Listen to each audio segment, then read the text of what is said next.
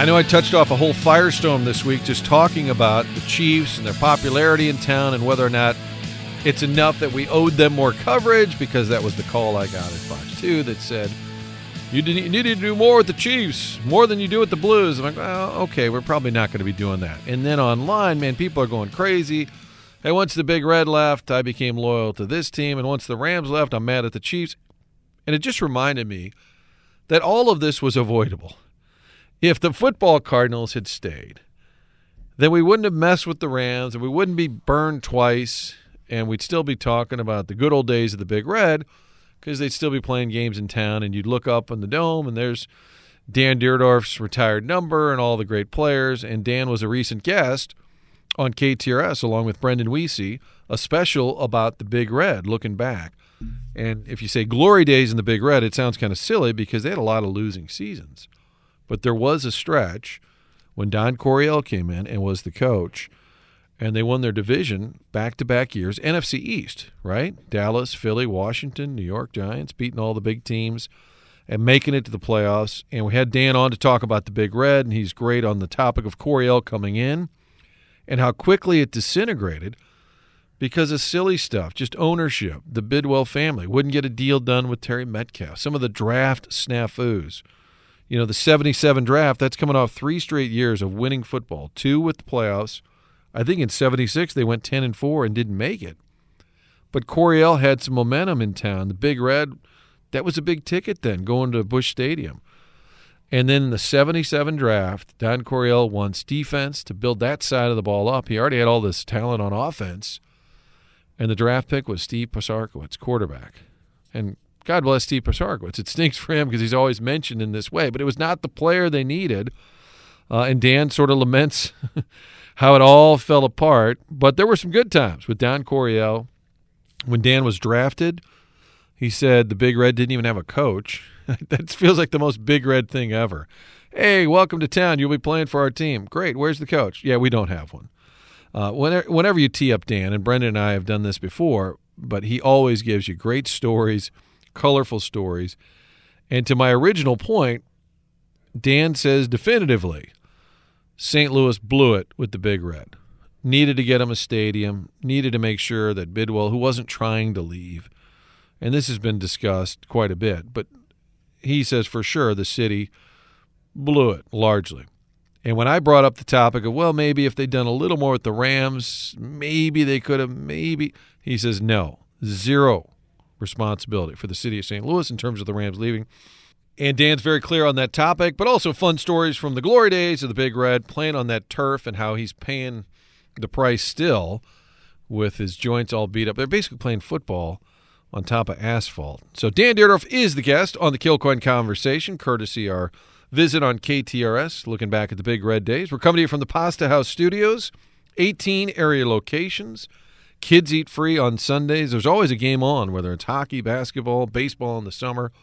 Great family atmosphere. All the food made fresh daily. We encourage you to stop by, have lunch or dinner there, or if you're on the go, real easy. Order online. Great meals set up for a family of 4. Comes with the salad, the bread, all the setup. It's all right there online. PastaHouse.com is the website. Also, B&G Tuck Pointing, the best in the bricks. BGTuckpointing.com or 363-0525, the number to call. 363-0525. Tuck Pointing, foundation repair, waterproofing. Find out what it's like to get those bricks looking new again with my friends at B&G Tuck Pointing. Marie de Villa Senior Living, corner of Clayton and Wideman Road. Take a virtual tour at mariedevilla.com. MARIDEVILLA, mariedevilla.com. They've been there since 1960. All levels of care for your retirement years, including those beautiful villa estates.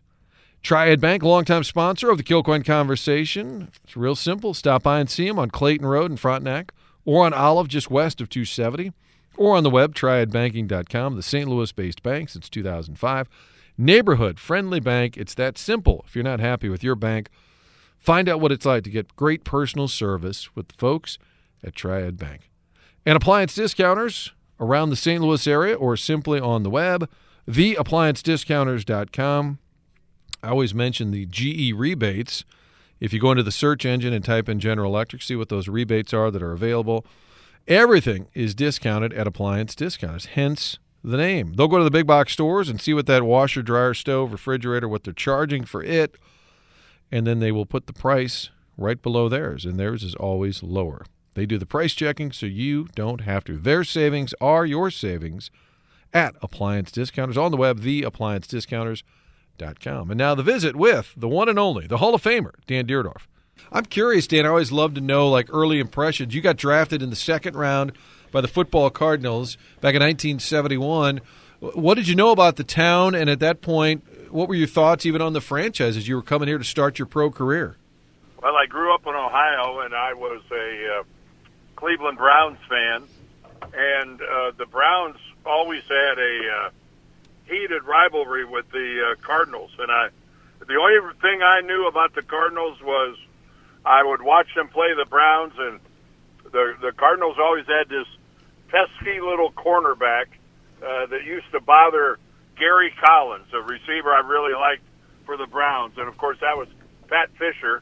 And that was the extent of what I knew about the Cardinals. I'd never been to St. Louis. And, maybe it was kind of fitting what was in store. But when I got drafted by the Cardinals didn't even have a coach. They had fired Charlie Winter, and they had not hired Bob Holloway yet. Well, that's not a good sign. You got a team without a coach. No, the only person I heard from was George Boone. Was he running the draft then? Yes. Oh, wow. Yes, he was. That's a whole nother 2-hour show we got to do on George Boone and some of those, we'll just say, infamous Hey, how about I'm going to give George Boone credit for drafting Dan Dierdorf in the second round, ends up in the Hall of Fame. There's a feather. Yeah. There's a feather in his cap. No argument about that. But George, I liked George. George was a nice guy. I mean, he really was. But he had some curious ideas about personnel. Now, just imagine that if you worked at IBM or a law firm or General Motors, and you're head of HR, and your responsibility is to hire good people. And George Boone told me one time that he never wanted to actually meet any of us before he drafted them because he didn't want to be swayed by whether he liked them or not. Now, fast forward to today, they interview him 5,000 times now. Well, really, I mean, just stop and think about that. You're going to invest all this money, the direction of your franchise, and actually whether you get to keep your job or not, based on your ability to identify talent and draft it, and you don't even meet them ahead of time. Well, that would never be a bestseller sales book. I'm really going to digress here, but I went to grade school with his daughters, and they always had a big Kentucky Derby party because they're from Kentucky. Yeah. And this is going to surprise no one, but I was a smart aleck kid, and we're over at their house, and I just said, so-and-so, and this would have been after the draft, but I said, what about this guy? I started asking him questions and poking a little bit, and the guy the year before didn't work out, blah, blah, blah.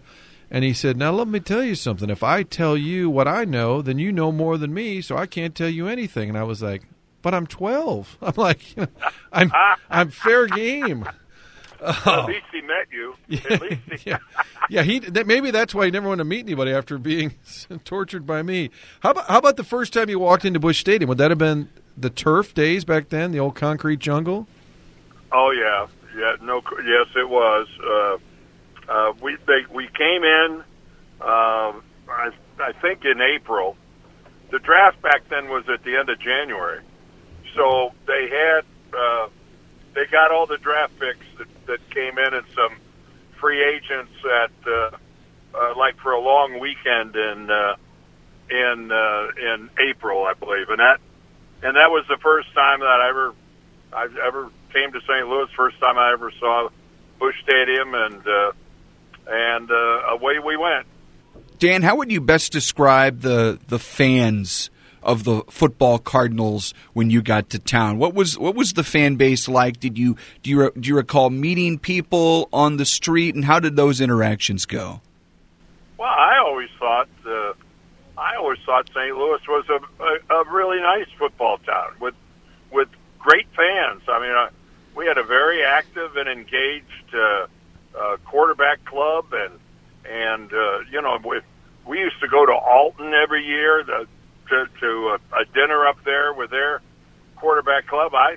Now granted, it was the only fan base that I knew other than my fan base at the University of Michigan, but I always thought everybody here in St. Louis was engaged. I thought they were great fans.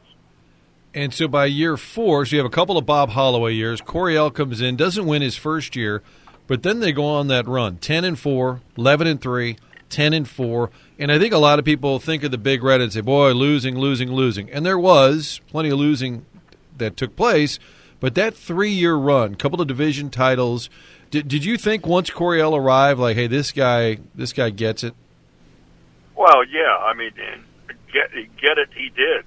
I mean, Don Coryell was he turned the NFL upside down when he came in with his imagination with the passing game, and of course he had the talent here to make it work with Jim Hart and Terry Metcalf and Mel Gray and Ike Harris and Jackie Smith and and a great offensive line. We were some offensive football team. So, the shame of it all is that the organization couldn't sustain it.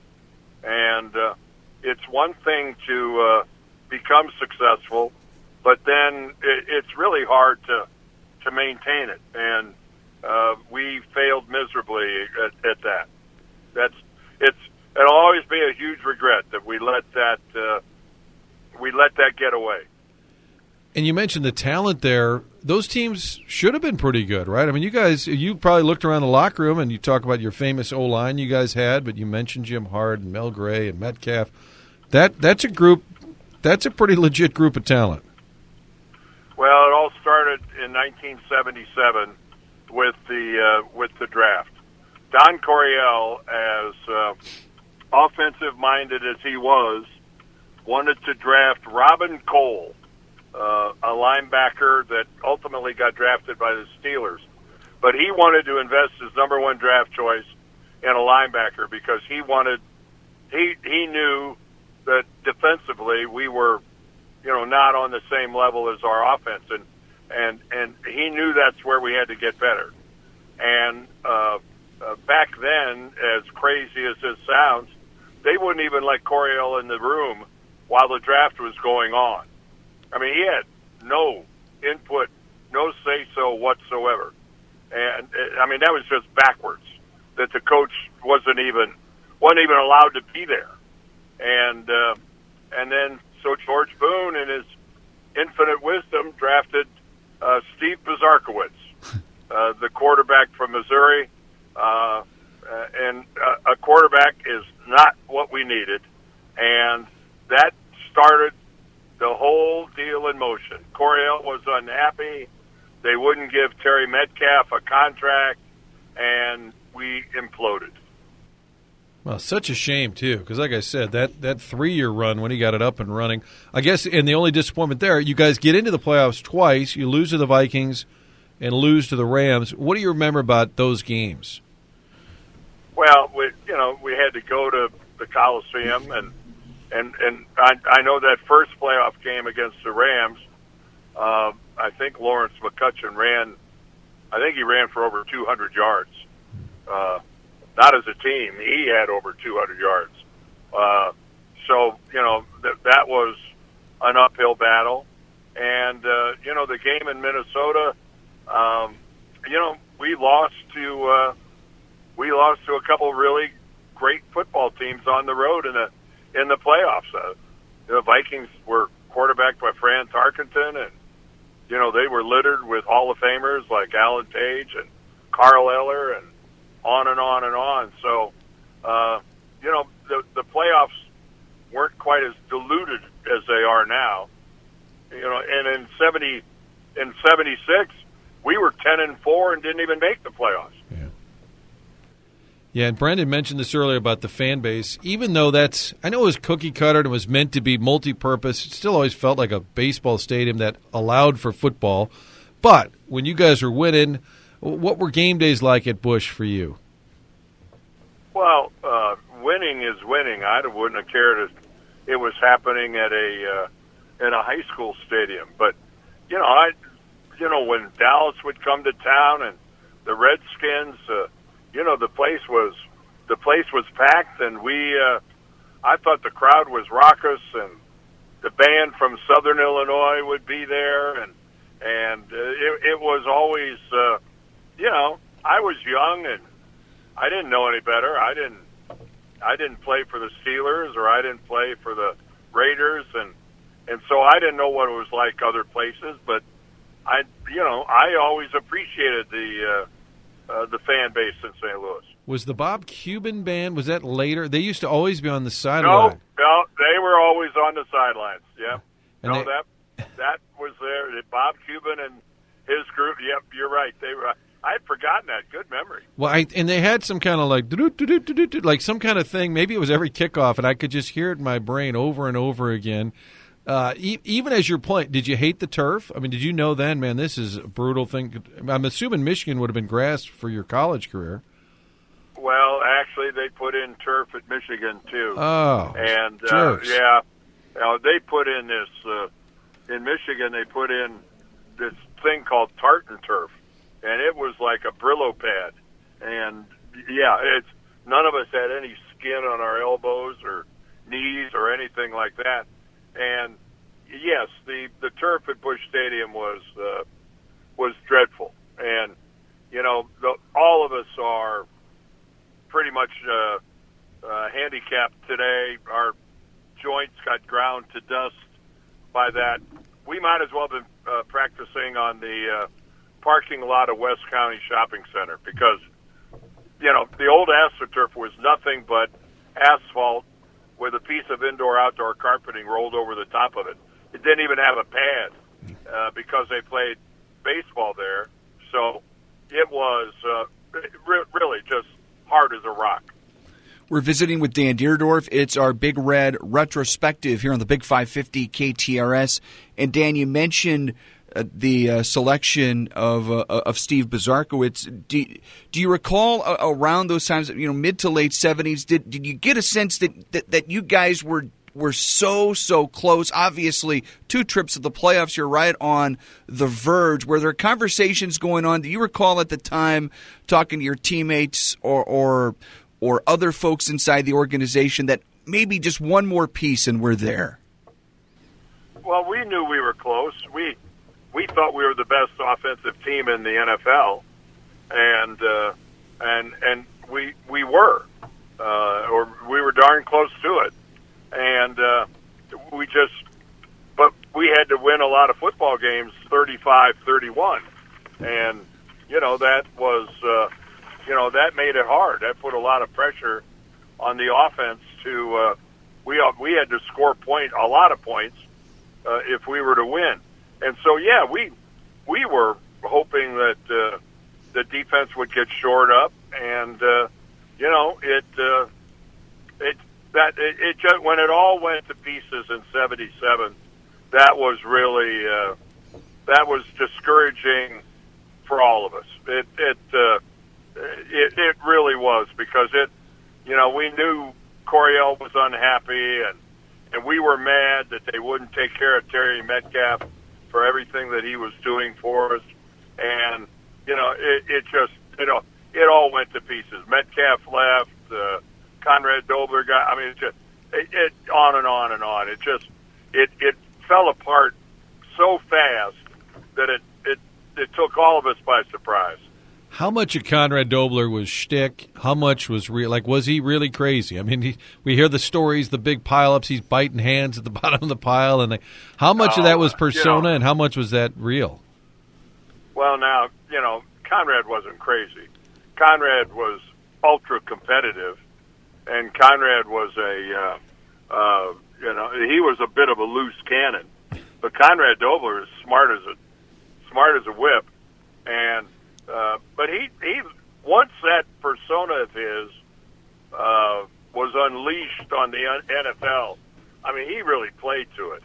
Now, that whole thing about the meanest man in football and whatnot. I mean, he loved it. I mean, he just he couldn't have been happier with all that. You stick a microphone under his nose and away he goes.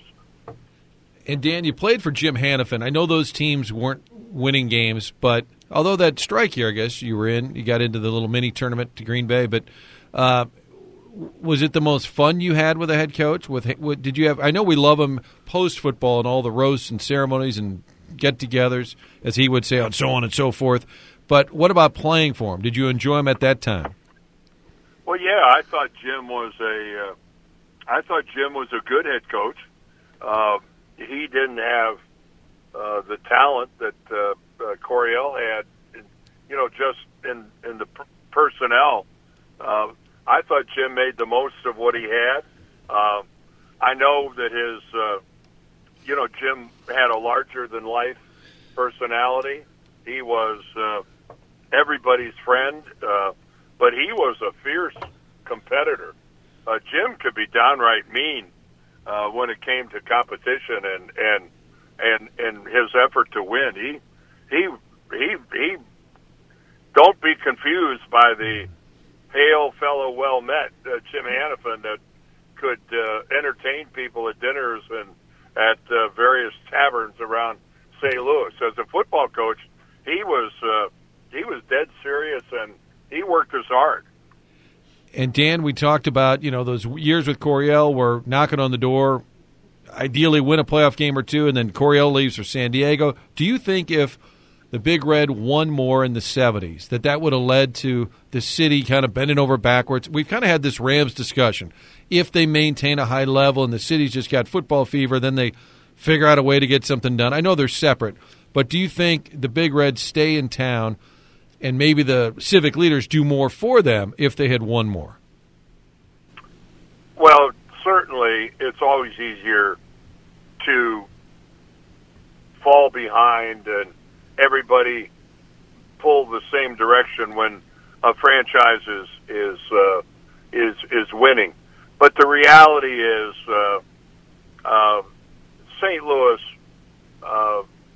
completely bungled and mismanaged the football Cardinals. Part of it was Bill Bidwell not being a popular figure, but that we were foolish.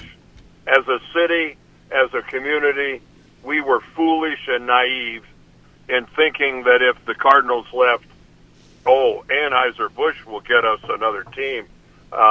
It was really incredibly naive on our part. The guy who had the right idea was Gene McNary, who was the county executive at the time, and he wanted to build the Cardinals an open-air stadium out in Earth City.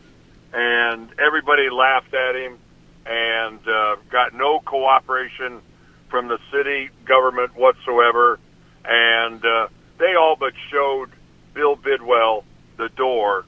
And it's the reason we don't have a franchise today.